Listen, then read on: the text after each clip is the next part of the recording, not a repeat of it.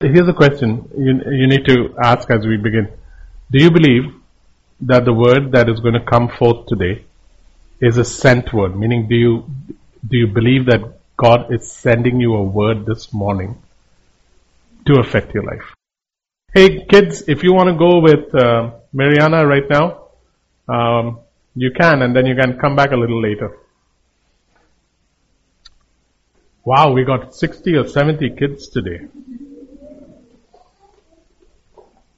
I said that so that it'll sound effective on the CD.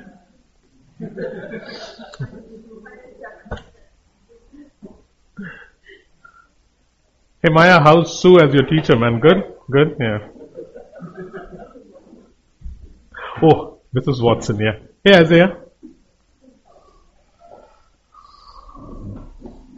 He's as dramatic as his granddad. Okay. Guys, many of us are at a place where we don't know what to do next. And we're either in the middle of a storm or we have water up to the waist. We've done everything we know how to do. And the water is rising, the storm isn't getting any calmer. And you're wondering, what do I do next to God? And I'm hoping that today we can examine a few stories which will begin to lay down platform or lay down certain things that God wants to show us through His Word, which will allow us to function a certain way. And so, this whole idea of where did it fall comes from 2 Kings 6:4, where there is a story of a man who is building a school for the prophets, and he is a prophet himself. And he's building the school because Elisha said, go ahead and build a school for the prophets. So he's building the school, and he had borrowed an axe. And in those days, iron axes were pretty expensive, and he borrows an axe, and he's chopping down a tree to build a school, and the axe head flies off, and it goes into a river.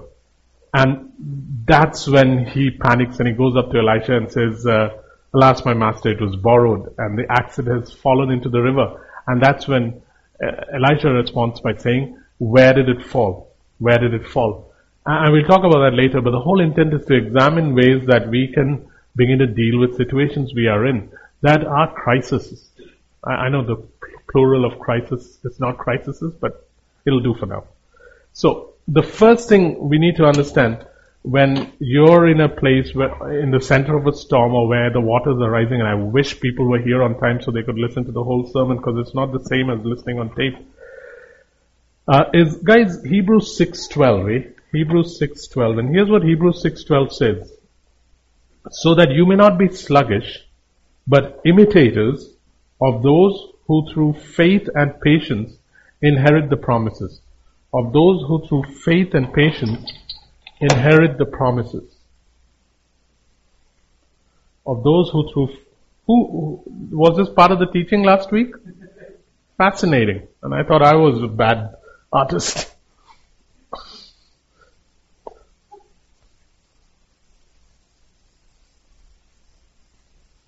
Yeah. The first thing, guys, regardless of the situation you're in, and let me show you some of the situations.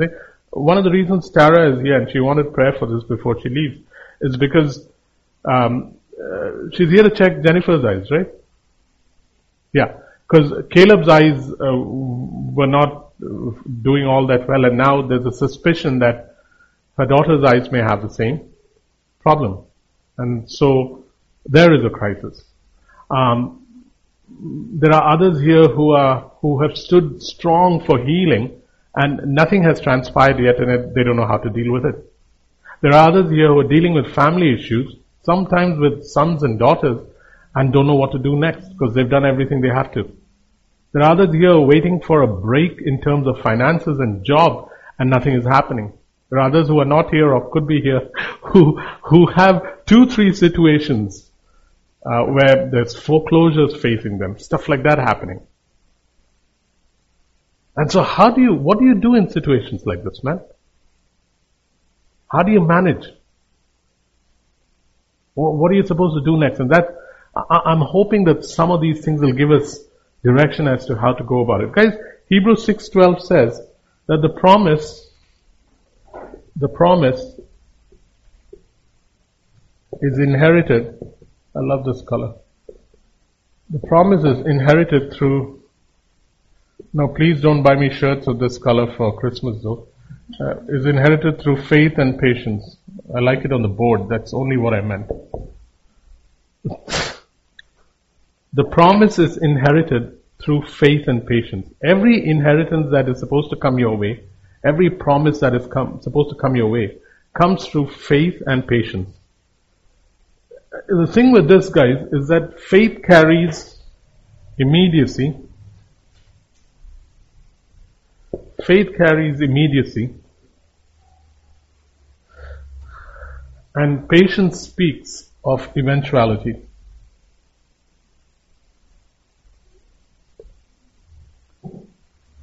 Faith carries immediacy, and patience speaks of eventuality. And both have to be combined for you to acquire your promise or inheritance. Inheritance meaning whatever God wants to give you this year or in the next 5 years or in your lifetime. This is how it works, and it's very important to understand, guys. Whenever any promise of God is given to you, be it from the word, it already exists, or be it through a rhema word where it's spoken to you saying, here is a prophetic word for you, or here's a word specific for your situation, know that there is a promise or the inheritance that you're supposed to receive, and then there is that time when it actually comes to pass. But it cannot be inherited except through faith and patience. And they seem like contradictions, and yet they are not. Faith carries in it an immediacy. Patience carries in it an eventuality. This is why in Mark 11:23 it says, whatsoever you believe, whatsoever you say, believe that you receive it. Even though you still don't have it or see it yet. What's it trying to say? Jacob, immediately, if it's a promise from me, believe it as if you have already received it, even though it's not your present possession. It's such a strange combination that only God could come up with it, guys. Everything in life has to have both these held in absolute joyful tension. Not in absolute dismal, oh, I'm holding on in faith. No, absolute joyful tension, these two things have to be held in. This is where we collapse, we love this part. We love the immediacy part, but we hate the eventuality part. And when this is not held in joyful tension, then you give up every little while. And the more you give up, the easier it becomes to sink into a cesspool of dismal depression and blaming of God. And hopelessness, bleakness.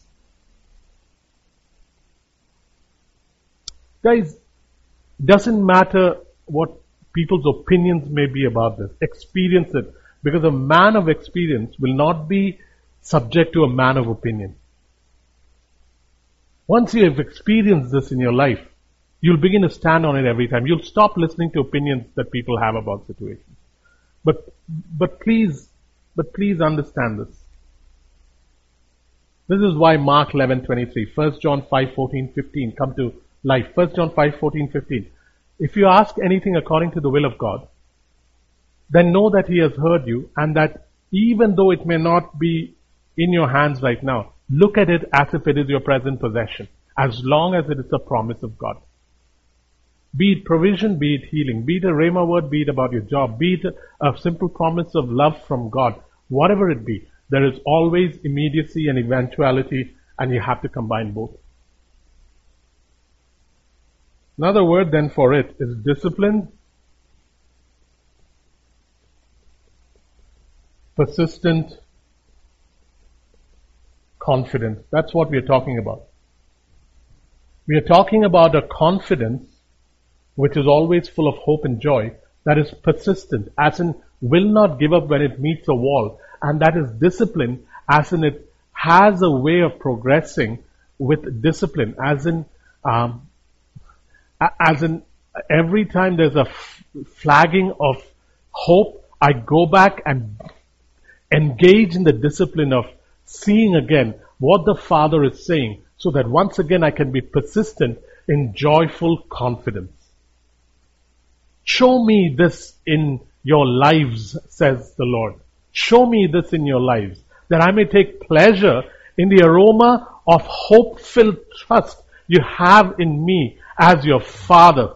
For my eyes roam to and fro, searching those whose hearts are committed to me and on whose behalf I can show myself strong. Rise up, church. Rise up in this, eh? And please, as you hear words being prophesied during a teaching, or as some things that I'm saying begin to touch you, feel free to voice what you sense in your spirit, because we are a people who don't receive the words of God quietly. Right? Amen. You're going to voice what God lays in our spirit. Can you imagine a mom who's pregnant going through a pregnancy without an expression of hope on her face? Baby kicked. Moved again. No. When the seed of God is laid in my womb, there must be something that happened. Feel free to express. Guys, here's the thing. The double-minded are basically those that, when you, and I really apologize for giving you an example from baseball. It won't happen too often in this church. But you know that time when a runner is caught between two bases? And he runs this way and then the guy gets the ball, then he runs back this way. And that silly thing that happens in baseball. Now,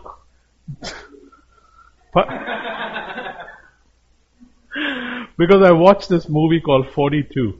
And it's a great movie. If you haven't seen it, Jackie Robinson. If you haven't seen it, see it. I didn't know. I started watching it without. I just saw the number 42 and I thought, great, let's watch it. So he keeps running between and he feels so trapped. That's how we normally are between immediacy and eventuality. We keep running to and fro, and in the process we get double-minded, and a double-minded man inherits nothing. A double-minded man inherits nothing. And that's what happens when eventuality begins to kick in and immediacy does not happen. Guys, do you realize that if every prayer I prayed happened immediately, I would never need to trust God ever?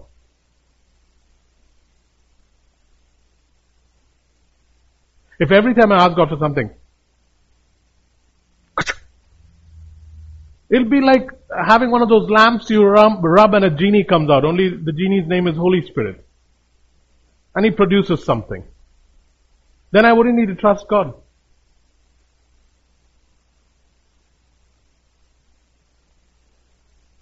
Now here's the other thing, guys. Every promise is released through this process. And it is between immediacy and eventuality that you will have to make choices and decisions.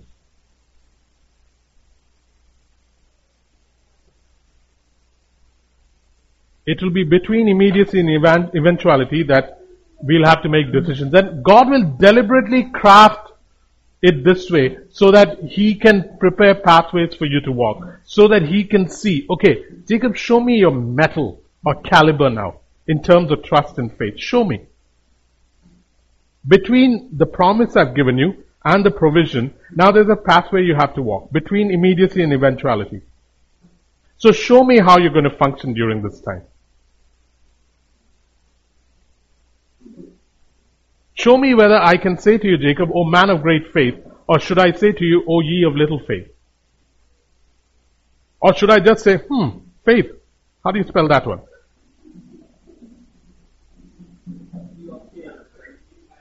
Yeah, absolutely.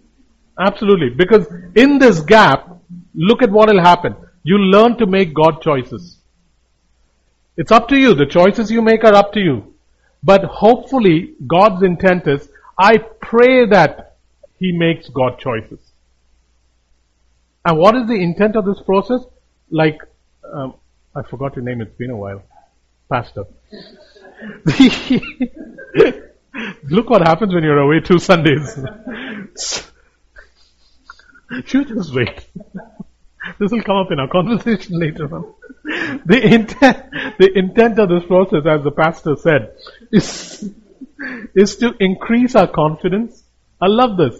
It's to increase our confidence.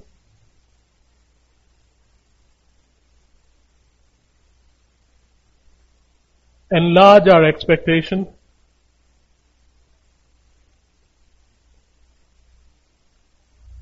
Enlarge our expectation.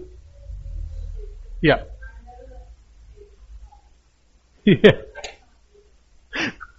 Well, if you put it that way, I'll start with some other color.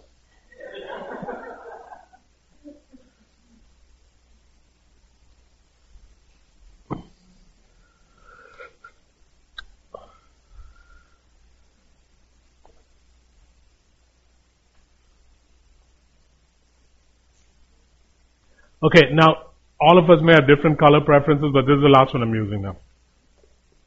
Increase.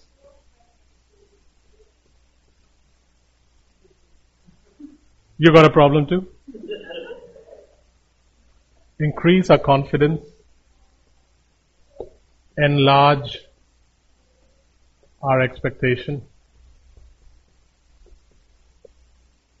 Enlarge our expectation. Stand in peace. Or actually before that, be stretched in faith.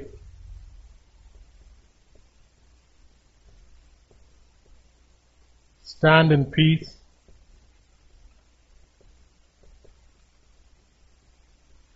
Be stretched in faith. Hey, Heidi, can we get some more of these kind of pens?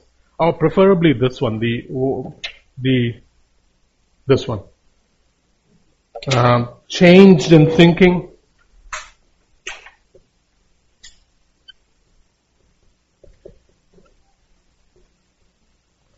This is what the intent of the process is, right?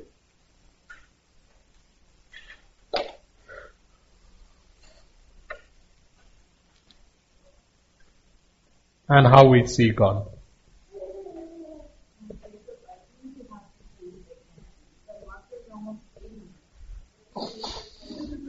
Okay, do we have any pens here? No. Sorry.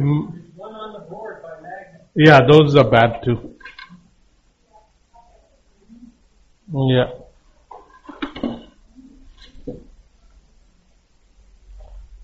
Okay, we'll try different ones. So guys, this is what happens, In the process of waiting between the release of the promise and the eventuality of its coming into pass, we make choices and decisions, and hopefully God choices. Sometimes we don't. In the process, look at what is achieved. It increases our confidence. It enlarges our expectation. It stretches our faith. Won't happen if this process does not happen. Let me tell you this. Faith will not grow if this process does not happen. Stand in peace, as in able to be at rest and in peace in the middle of a storm. And changed in thinking and how we see God. Now the question I need to ask myself is, as I wait for a promise to come to pass, is this happening in my life? Many of you are in different situations, right? This is your measure of, is God's purposes being achieved in your life during this process? Otherwise, at the end of the day, you may still get what is supposed to happen for you. But will you have increased? Faith is almost never, there's a huge echo here, Matt, don't know why. See if you can, yeah, you may have to just keep moving and adjust it. Welcome back.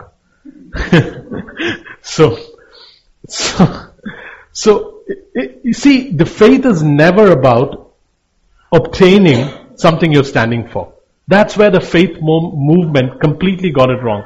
Everyone thought faith was about acquiring what you are standing in faith for. No, faith is about these things. At the end of the day, when I get what I get, it's temporal, it's fleeting. This is what needs to happen. increasing my confidence, enlarging my expectation, being stretched in faith, standing in peace through the storm, and change in my thinking and how I see God.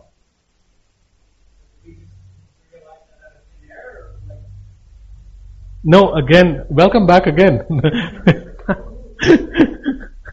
No, we don't materialize it out of thin air. This only happens as we learn the nature of God. See, going through things.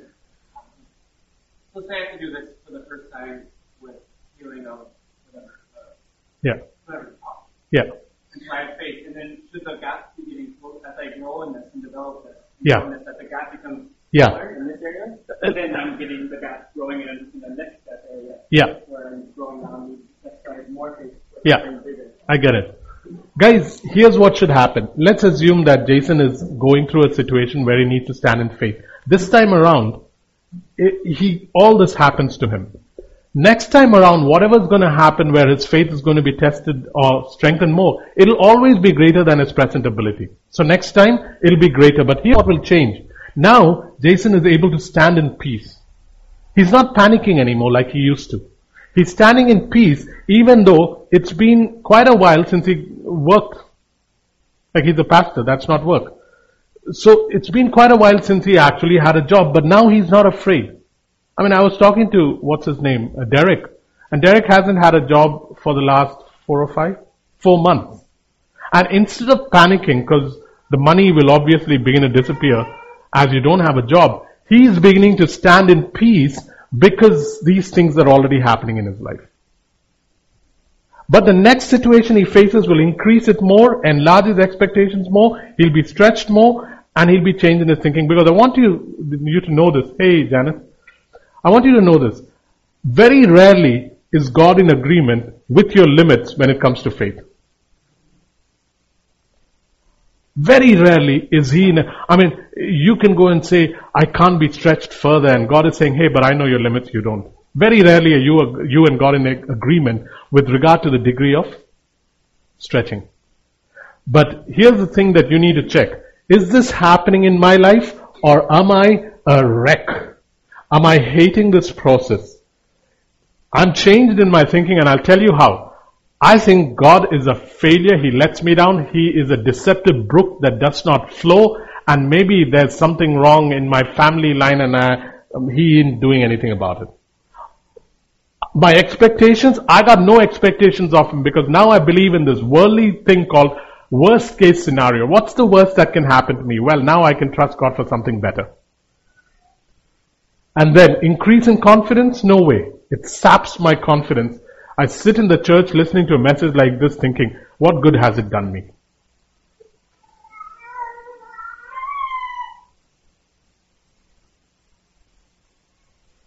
Questions, comments before we move on?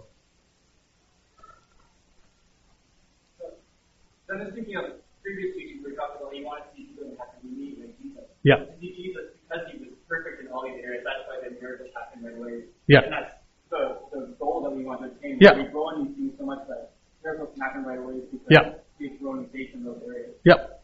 Where immediacy and eventuality have become joyful companions in my life. And I expect things to happen immediately. And when it takes time, it does not faze me at all.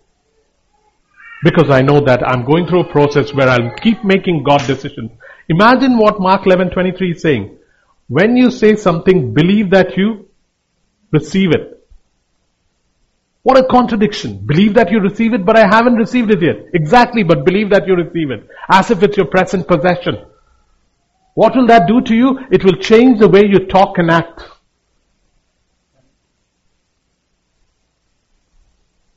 Go ahead.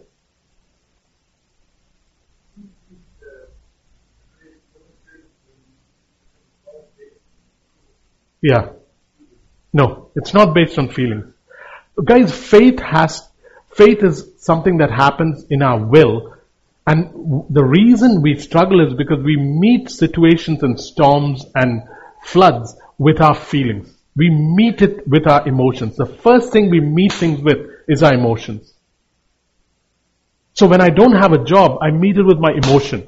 When I'm going through a crisis, I meet it with my emotion. And when I meet it with my emotion, it just begins to ravage me.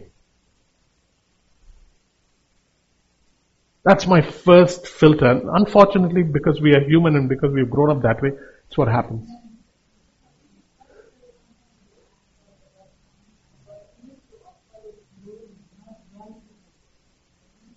I would think like this. He's my father. I go and ask him. I expect it of him because he has the ability to provide. There is an expectation of thank you, Father, right away because he's heard it and I've asked according to his will. Whether it happens in 2 seconds or 2 years, now is the place where I take eventuality and immediacy and walk with it. Faith and patience to inherit promises. That's why we have to walk with faith and patience. It has to be both. It cannot be one. There are far too many people who say, oh, God answers 3 ways. Yes, no, and maybe. Don't know where they pulled that one out from. There's no such scripture in the Bible that I'll say yes, no, and maybe. Nor is it, oh, just be patient. Once you die, everything will be okay. We won't need patience after death. Here is where it happens, guys. Here is where it happens. Immediacy and eventuality held together. Learn it. I remember when I had this horrible attack of measles and chickenpox together. My face was so marked. It looked like Armstrong would have thought he was on moon if he walked on my face. Hi guys. Hey, good to see you guys. I don't know if you remember these guys. They came ages ago. Ravilash has been here since.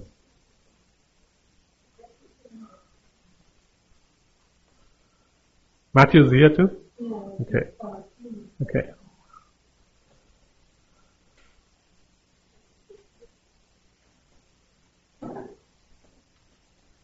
Yeah, so my face is completely covered with measles and chickenpox. And I'm convinced that God's going to heal me. So now that I'm convinced about it and I have confidence and an expectation that He'll heal me, here's what I'm doing. Every morning I'm getting up and I'm shaving. That's the wrongest thing to do if you're covered with measles and chickenpox, because you look like yeah. What did she say? What? You look like a pizza. And so, but I'm so confident based on what I know of God that God enjoys healing that now it has to show in action. Believe that you have received it. And so, here's the other thing. I got measles and chickenpox. I'm not supposed to be in contact with anybody because it's contagious. But I'm so convinced that it's not contagious. That doesn't help others. But I was so convinced of it that I wanted to go to the doctor immediately. And I wanted him to check me out and say, you're fine. I went to work the next day and my boss said stay away because this will contaminate the entire office. So he sent me home. I said, don't worry about it. And he's a Muslim, And I'm telling him, don't worry about it. It's not contagious. He's saying, well, that may be what you think, but get a doctor's certificate and we'll allow you back. And every morning I get up and the first thing I do is run to the mirror because I expect it to have fallen off my face. The church allowed me to come and lead worship. So I would go and lead worship. And midway through the worship, I'd open my eyes to see if all the scabs were around me because they had fallen off. And at times I'd be disappointed that it had not fallen off my face. You're supposed to go through this for 14 days before you go and see a doctor. But I'm so sure that God has healed me that I decide, nope, can't wait that long. 7th day I go to the doctor. And he checks me out, Hindu doctor, checks me out. And then he writes the strangest thing on the sheet of paper, man, that I'm supposed to take to the work. He says, symptoms of chickenpox, non-contagious, can go back to work. Overnight, my face gets healed. Almost as if to help me remember what has happened all I have is, I think there's a mark here, right? Yeah. That's the only, or two. But this is every day shaving with those things on my face and nothing happened, man. And what did it do the next time? It enlarged my expectation in terms of what God can do, in terms of healing.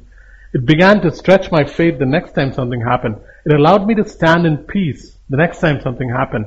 And it changed my way of thinking and the way I viewed God.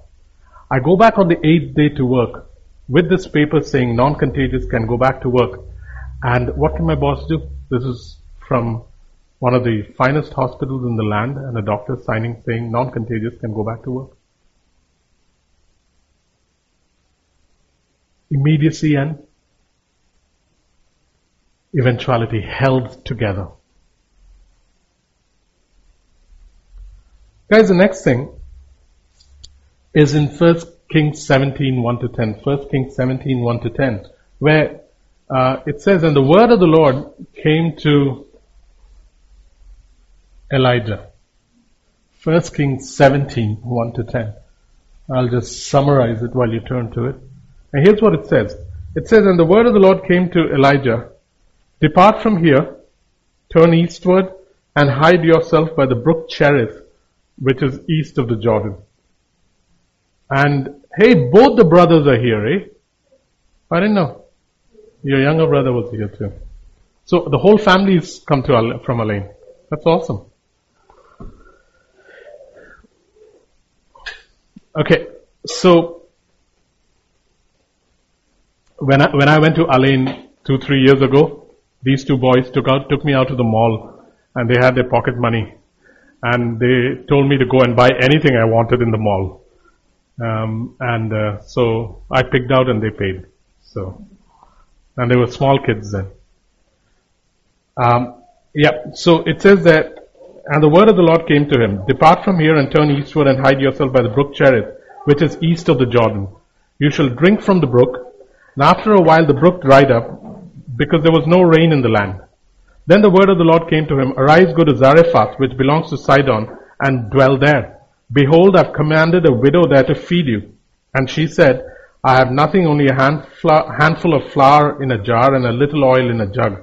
And I'm preparing it for myself and my sons, that we may eat and die.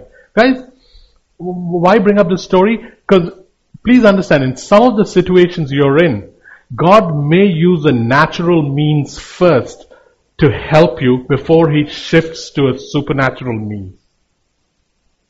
Let me say this again. Sometimes when you're in a situation which is stormy, or a flood that is rising, or a crisis, whether it's of your making or someone else's making, doesn't matter. God may initially use a natural means to help you before He shifts it to a supernatural means. Just keep that in mind. Because sometimes we can be so gung-ho about waiting for a supernatural means, which is fine, that we forget that God sometimes uses natural means. The brook Cherith was just a stream of water which had water in it. And strange thing is, after a while the brook Cherith dries up. And now what does God do? Here's where the crunch is, guys. God will start with the natural means, and I'll tell you why. Not all of us can begin to operate at a supernatural level immediately. How do we know that? Israel couldn't. Sorry, Shana. Israel couldn't. What did God say to Israel? I won't give you the land all at one time. Why? Because you won't be able to handle it. Why did God take them through a certain pathway into the promised land? Because He said, you're a slave people. You don't know how to fight yet. 400 years of slavery. A slave doesn't become a soldier overnight. Give a slave a spear, he doesn't become a soldier. He becomes a slave with a spear. This has to change.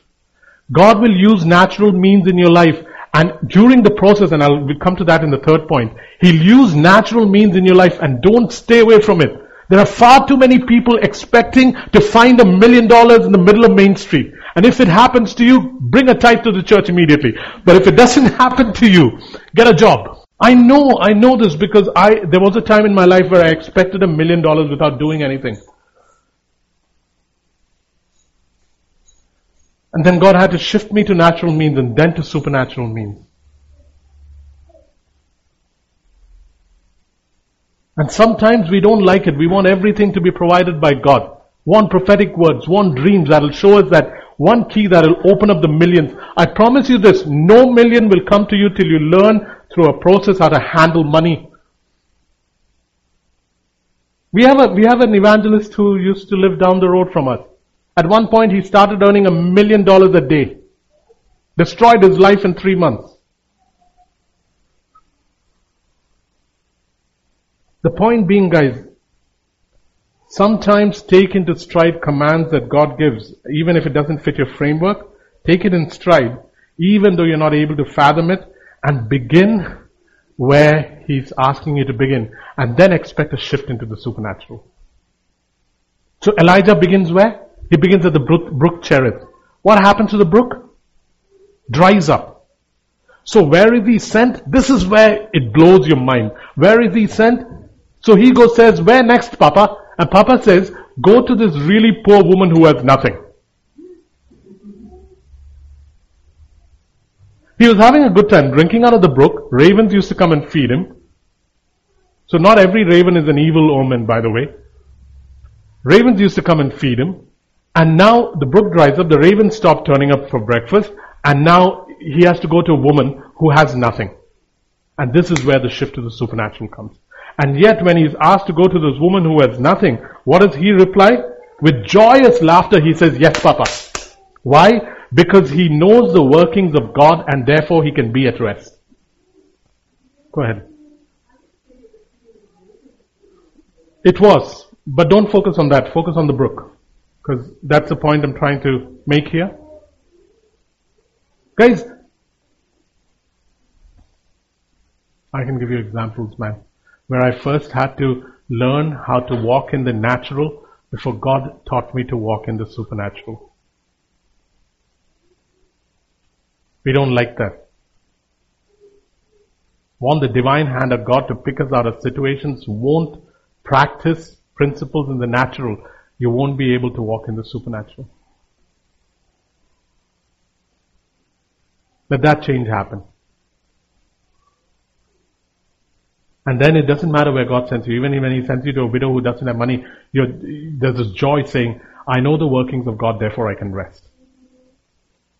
Questions, comments? Do you want me to define this further? Let me give you an example. I'm now in $60,000 in debt.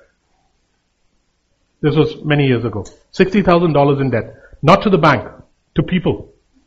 I'm beginning to avoid people. There were people sitting here who lent me money. I began avoiding people. Didn't want to meet them. Expecting money to turn up in envelopes. Would go excitedly to the mail because I expected that when I open the mail, there'll be money in it. Because I'd heard these stories. Supernatural means of things happening. Nothing's happening, man. In huge debt. My parents had given me money, I spent all of it. And then I remember one day, my dad calling me up from Bahrain and saying to me that I'm not going to send you any more money. And I couldn't believe it. How can my dad not send me money? Oh, by the way, I was 27 or 28 by now. I believe my dad was crying when he said no. My mom told me later. Because he kept supplying me money whenever I asked for it. Put down the phone and he said he wouldn't supply. And I'm thinking to myself, now what do I do? I begin to trust even greater for the supernatural. You know when things changed? When a man told me there was a job at the international bus lines on Shell Road next to Viva Java. And here was the job. When the buses come back every night, to go and wash the buses and the toilets out with these huge pipes that it wasn't the job I was seeking. That was not my ambition, by the way, just in case you were thinking that way. And so what do? I go up to international bus lines and I meet the guy and I take up the job. And those days it was paying $12 an hour when the going rate was it was $7 something in those days. The day I decided to take up that job, things began to change for me. Took 8 years more, 7 to 8 years more. before my debts got wiped out. Some forgave my debts. Others agreed to receive $5 a month. But took 7.5 years. And I remember some years ago, the final debt I paid off. To be free from debt took 7.5 years. So does everything happen immediately? It doesn't, man. It doesn't. Does it happen to some people? Absolutely. Absolutely.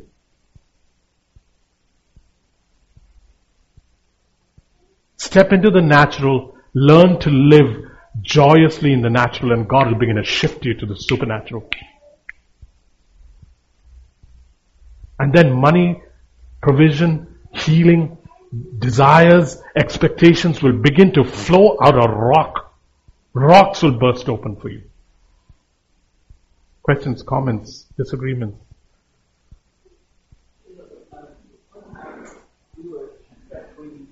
Mm-hmm. Yeah. Yeah. We had a tenant, and he remained. He was a youth pastor, but he did some practice. Not like kids, but I mean, his wife and stuff. Yeah. She left, and he would make them pay rent and everything. And he would recommend it to us by church. Yeah. So we just asked him to get God. But all they're expecting is one day somebody comes to church saying, this is how much money I owe you. I paid it off. No Yeah. expectations, no hope. Yeah. So as you said, we get it in the middle, kind of. Yeah. And guys, let me tell you this. I have received money in the mail so many times since, it's crazy. I remember a time when, it's crazy how God works after, eh? I'll tell you that story another time.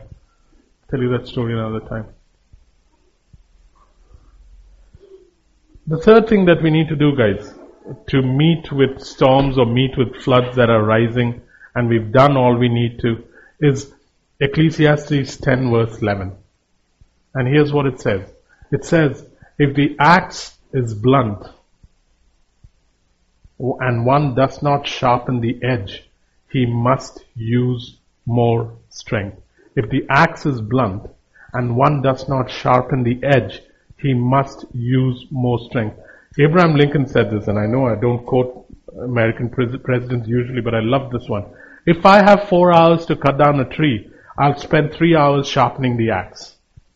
If I have 4 hours to cut down a tree, I'll spend 3 hours sharpening the axe. The point being, guys, most of us don't sharpen the axe during times of peace. And therefore we end up wielding a blunt axe in the middle of winter for firewood. Most of us don't sharpen our axes during times of peace or during summer. And so come winter, we are wielding blunt axes for firewood.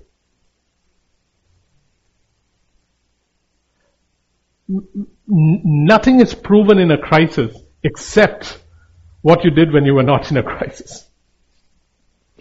All this stuff about the crisis will reveal who you are and all this stuff.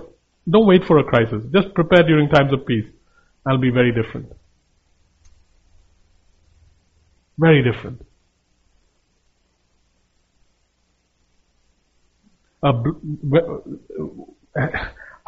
Otherwise what happens is, guys, when I'm cold, I'll begin to pray for warmth and lament the cold and begin to think that God does not like me.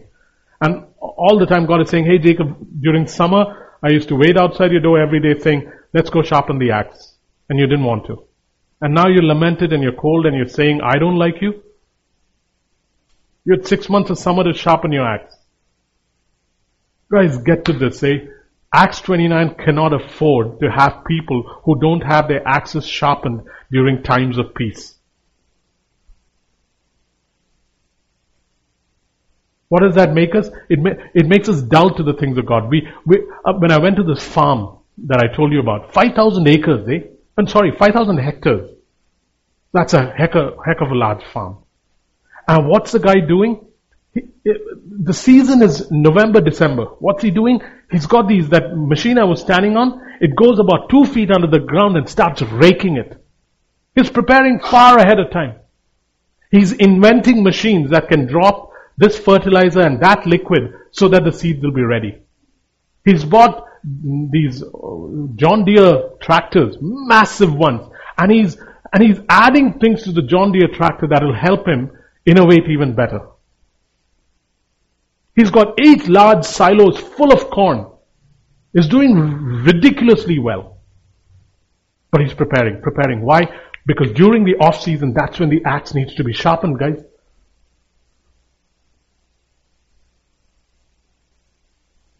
Do that. This is why, guys, for those of you who've come with me on trips, you will see that there is very little praying that's done on trips. There's no early morning prayer, let's figure out stuff. No. All the figuring out has to be done before you go on a trip.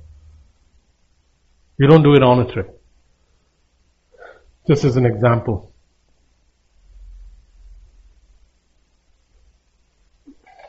How will you know that the axe in Jacob's life is blunt?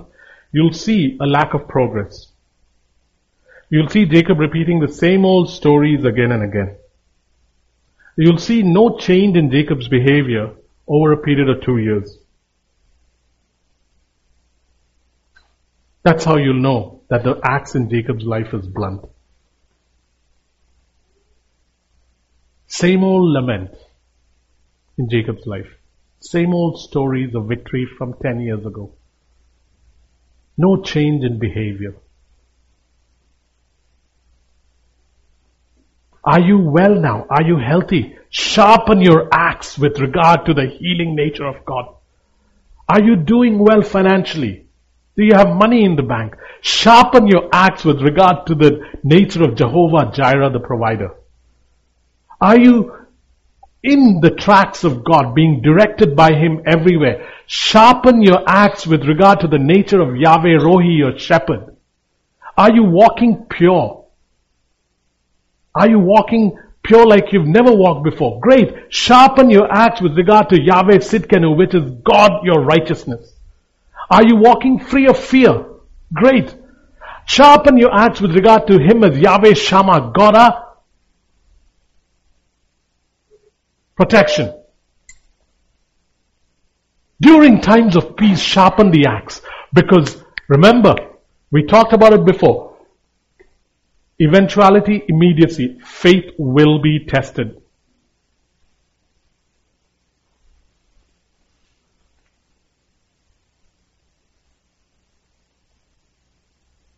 Questions, comments? Guys, hard work is not the answer. Wisdom is. There's a story of a man who was told to go chop down wood, and he went chop down wood. First day 15 trees, second day 10 trees, third day 3 trees, and by the third day he's working really hard. And so he goes back to this is a very simple story. He goes back to the owner and says, I don't know what's happened. I'm putting in 3 times as much work as the first day, but I'm only bringing down 3 trees. And then the guy asks him, when is the last time you sharpened your axe? Hard work is not the answer, wisdom is. Hard work is not the answer, wisdom is. Godly wisdom.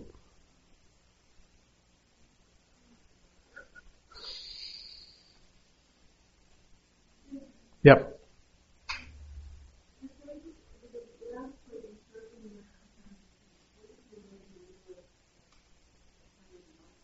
Yeah, then you can only function with what you presently have, but this too shall pass. And when it passes, what we usually do is, we either say, thank God that's over, let's start again. And by start again, we go back into busyness and hard work, when what is required of me is now to go back into wisdom and functioning according to certain ways that the kingdom operates. So let me give you an example. I told you the $60,000 debt went away.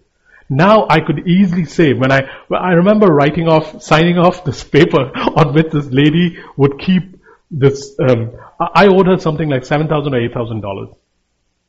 And so I'm signing off on it saying fully paid. And I was scared to burn it because I thought I'll burn her house down and then I'll owe them more again. So I just tore it and threw it in the garbage. And I'm done that. And now instead of saying, it's over, now it was, okay, Jacob, how do you reconstruct living the way God wants you to do financially? So began the process of sharpening the axe with regard to God as Jehovah Jireh and practicing the principles of kingdom when it comes to money, which we've talked about.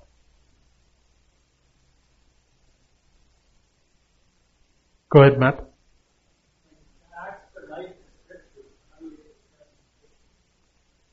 Say that again.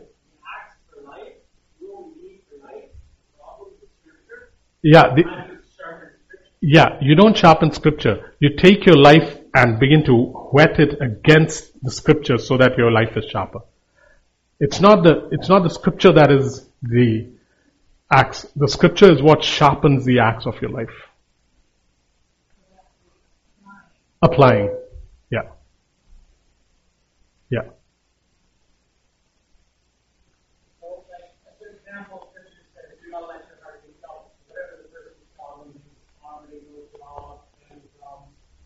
Don't get emotionally attached, like you were saying before. The first thing we want is emotional.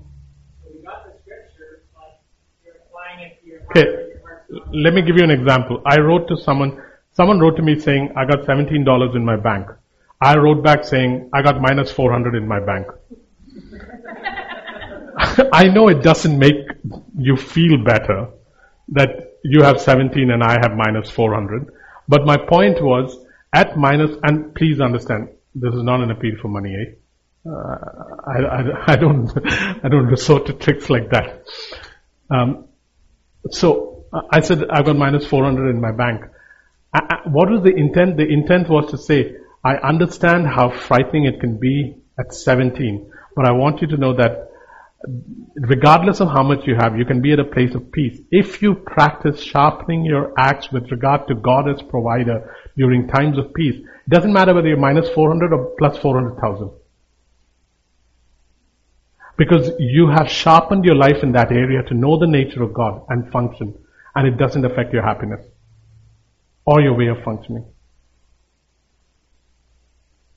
Oh, by the way, that was 2 days ago, and now I'm back to 3 figures. And it didn't come from Acts 29. And I didn't ask for it. Go ahead.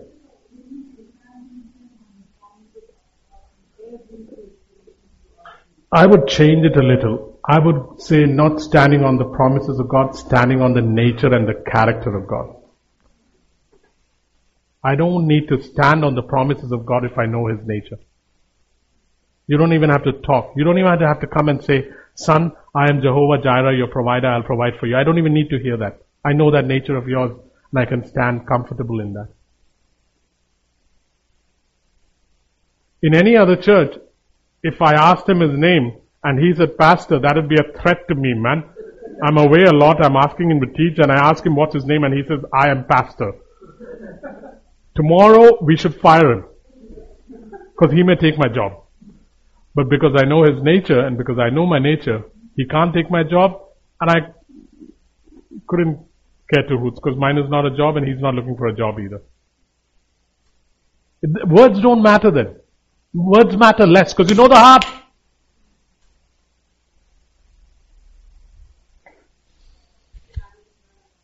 Sorry?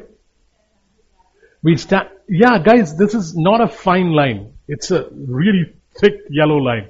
We don't stand on what God says, we stand on who He is.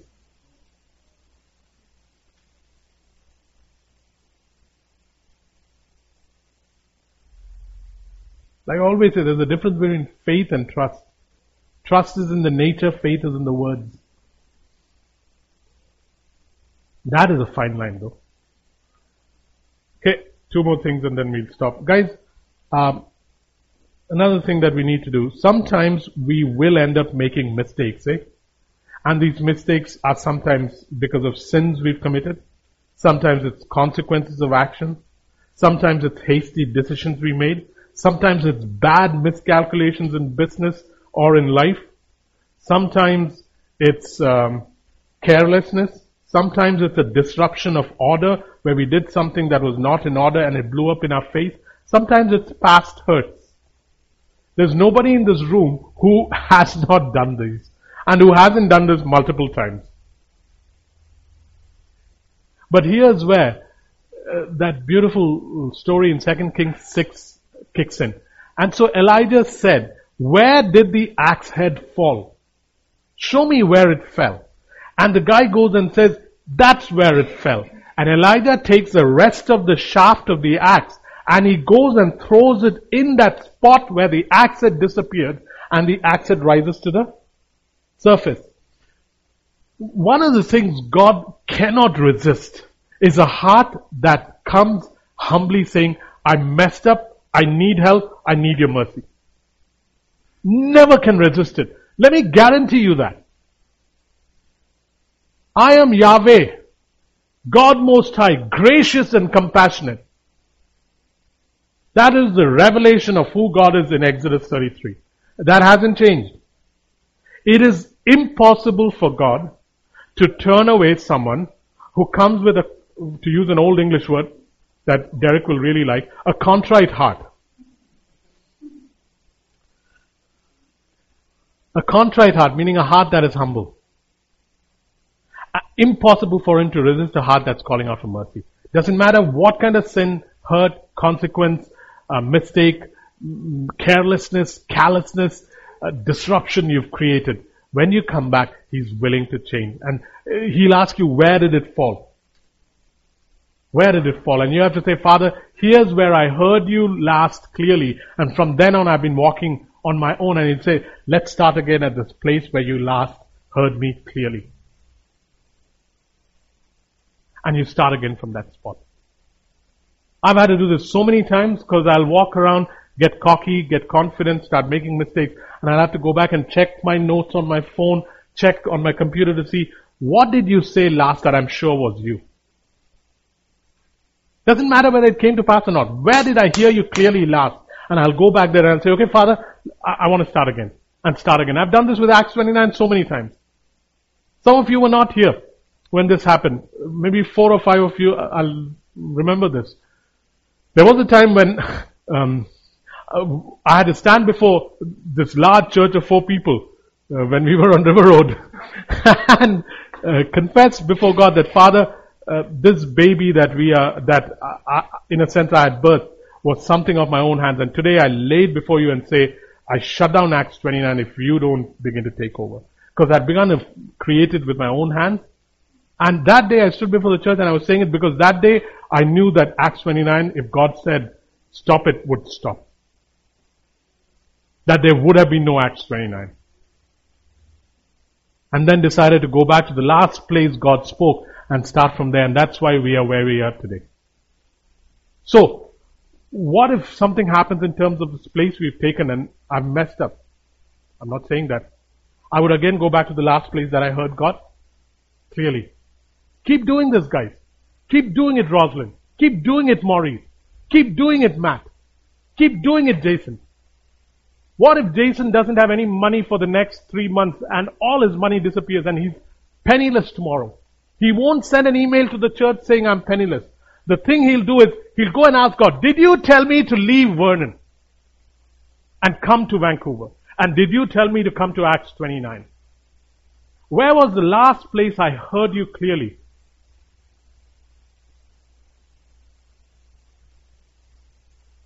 And you start from there. It's the same with healing, it's the same with everything, guys. Where was the last place you heard him clearly? And you start from there.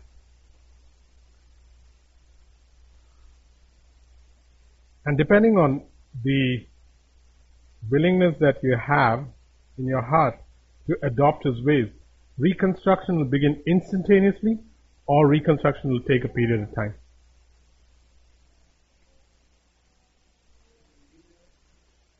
Once I go to God and say, "Father, I want to start again," reconstruction in terms of what God wants to do happens instantaneously, or depending on the willingness of my heart, it takes a while. One or the other will happen. One or the other will happen. Questions, comments? If I'm not fleshing this out in a way that is concrete enough, if it's still too abstract, please tell me and I'll give you examples.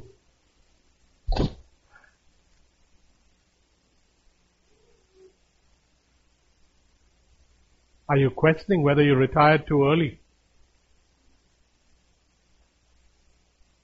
Are you looking back at what's going to happen to your land or house and thinking, man, I could have done this, I could have done that, and you live in regret and in the past?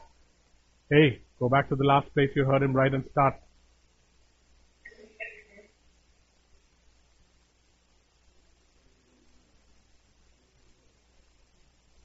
Good question. What do you do if you don't know that? Then you're in a good place because you can say, Father, I don't even know where to start. Can you please begin to speak into my life right now? Because I need a fresh start. I need a fresh start. I need a fresh start. That's what I would do. Because there are times when you don't remember the last place you heard him in certain areas. Whether it was right or wrong. Yeah. Then I go back and say, Father, this is what I wrote down. I am beginning to doubt it because I see no evidence of it. So would you please begin to speak to me again? And may it come from sources that are so not possible that I will not doubt it. I think I told you this. I'm at this place on May 1st, 2001, where I've been offered a job by a newspaper, which will pay me quite a lot of money. And I've been offered a job by a church, which will pay me quite a little money. And I love writing, and I love doing what I do. I don't know what to do. And I'm looking at the words that have been spoken over me, and I'm thinking church, but I got so little money, I got debts to pay. This was when I had those debts. And I'm struggling with it, and I remember going and doing exactly what James was saying. I'm saying, Father, I'm confused about this. You've given me these talents to write. I've been involved in writing in newspapers before. Here is a job that's being offered. What do I do? People have spoken that you will write books and stuff like that. What do I do? And I sent him saying Isaiah 49, 9 or something. I go read it, and it says, your reward will come from me. Your work is with me, and I will give you the reward for it. And then he says Genesis 13 or something. I go check it, and it says, and the Lord put a rainbow in the sky to confirm his promise to Noah. So I've just read Isaiah 49 saying, you will work for me and my recompense will come, your recompense will come from me. And so it's a sunny day on May 1st, and I run out because I want to see if there's a rainbow. And I was so disappointed because there was no rainbow in the sky. And I needed something so concrete to make this life decision which would affect me for the next 10, 15 years. And I'm thinking to myself, gosh man, for the enthusiasm that you came running out to the balcony with, there's nothing. And as I'm turning to go back into my room over Burnaby, this beautiful rainbow appears. And I knew what God was saying. Said no to the newspaper. I took up employment in the church.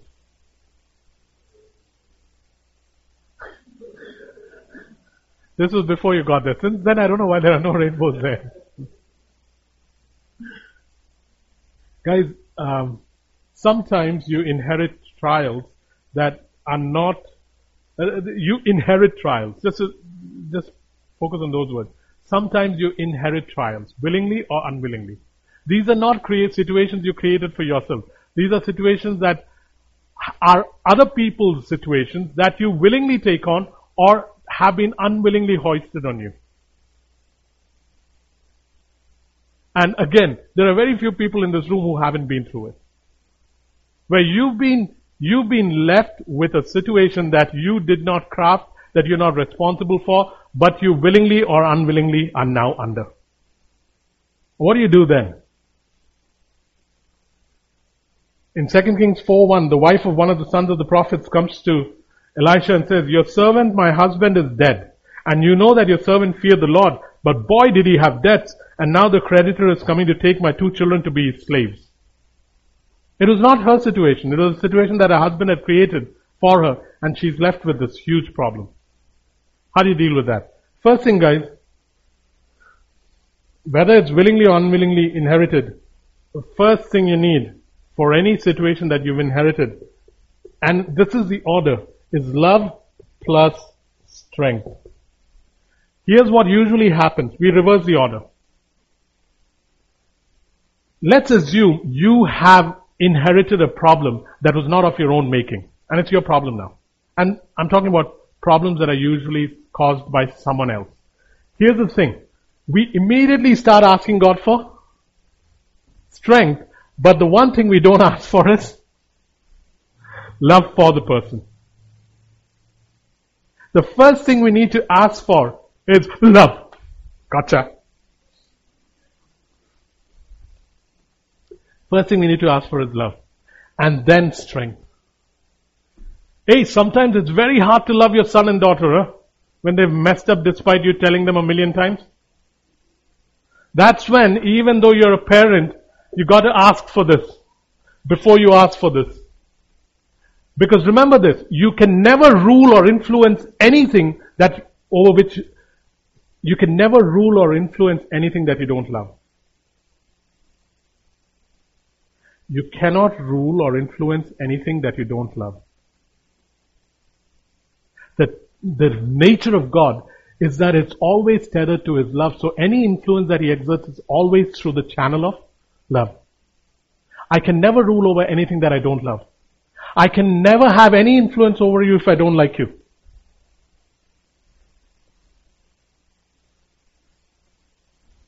So just remember that. This is the first way you do it. The second thing you do is you begin to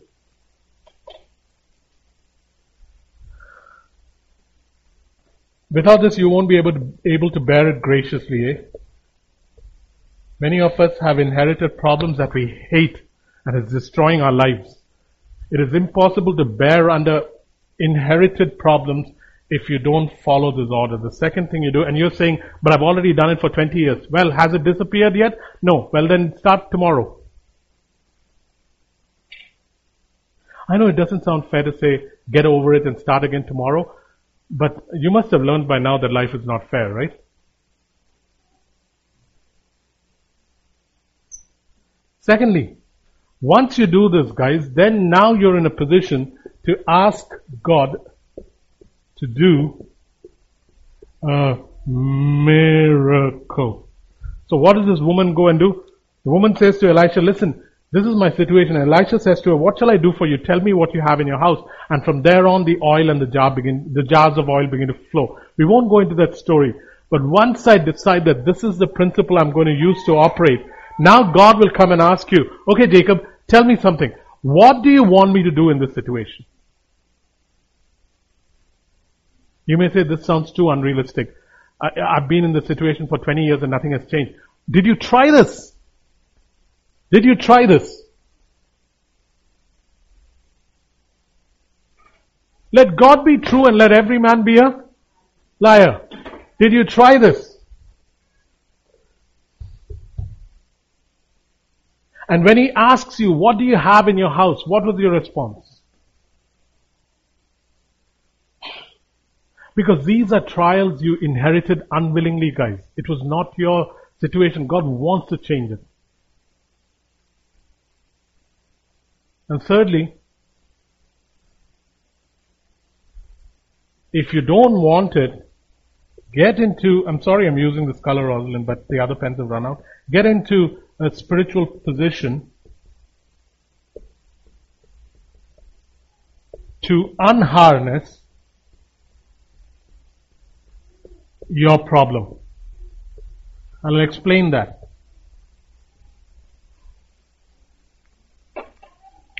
God puts it this way, Jacob, don't go into surety with a stranger.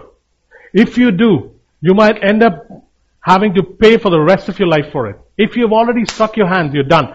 Many of us may have struck our hands in a contract and inherited something unwillingly. Now, you're in a position where you can't get out of it. This is when I need to go to God and say, Father, you got to help me unharness this burden because I cannot carry it anymore.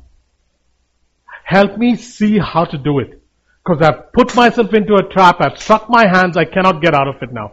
Begin to show me step by step how I can get out of this problem. I've entered into a partnership that I don't know how to get out of.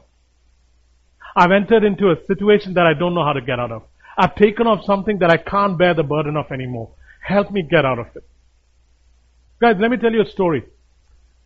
Dano, the guy in Bahrain, amazing words of prophecy over him in terms of how his business will do. And he gets this extremely lucrative partnership, which will bring in millions from all over the Middle East. Money starts flowing in. He's gone into partnership with 2 people. But the only problem is he was not supposed to go into that partnership. If he continues in it, it's going to bring him money, but it's going to destroy his destiny. Happened just last year. He becomes aware of what has happened now. Does not know how to get out of it. Begins to ask God. And God gives him one clear instruction. Does not matter how much money you lose. Step out of this. He breaks the partnership, loses thousands and thousands of dollars. Walks out of it free. And the moment he does, God now starts restoring all his fortunes. But what did he have to do? He had to ask God, Father, how do I get out of this? How do I dissolve this? What do I have to do? If you've taken on a burden that you can't handle anymore, guys, there's only 3 choices. Either ask for love and strength in that order and bear under it. Ask God to do a miracle to change the person that you are at present carrying. Or get into a spiritual position where you ask God, can you give me a perspective so I can unharness the problem that I have stepped into? This thing works. They begin to ask God to do a miracle in the life of the person you're carrying. But remember this. Once you're used to a problem for 20 years, you may become like Nick, the guy I met while I was traveling to Dubai. He's deaf, but he wrote saying, I don't want you to pray for me for healing because I've been deaf since I've been a child and I'm doing very well with it and I do not need prayer. Some of us can get so comfortable with a problem that we don't need to have it removed. If it were taken away, we wouldn't know what to do.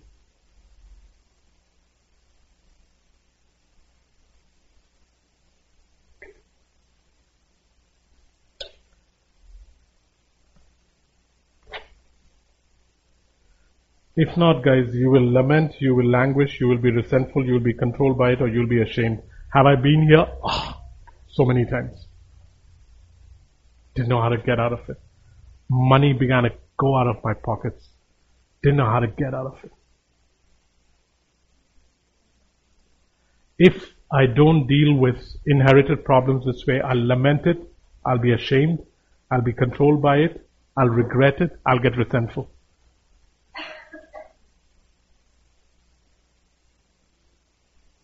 Any questions with regard to this, guys? Again, if it's too abstract, tell me. Because you've got to take home these things and employ them. Remember, you will not come into your inheritance if you keep staying in Laban's land, working 20 years for Rachel's hand. There are times when I need to stand up and say, I have something lying ahead of me. I honor you, Laban. And I take Rachel as my wife just because this is what is ordained for me. But I'm going to stop working in your land for another 20 years to get a hand, because even though you're my uncle, you're not going to stop my destiny.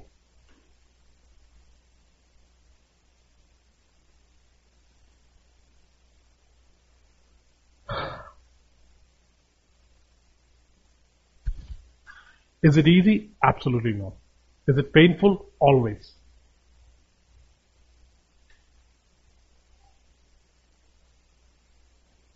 Lastly, 2 Chronicles 16:9. For the eyes of the Lord roam to and fro, searching back and forth across the whole earth, looking for people whose hearts are perfect towards Him, so that He can show His great power in helping them. Guys, just one simple word, Reconfigure your reliance. Reconfigure your reliance on God. Reconfigure your reliance on God. If you do, it'll establish, I'll explain it. If you do, it'll establish defaults It'll preempt crisis. It'll establish defaults, it'll preempt crisis, and it'll dissolve fear.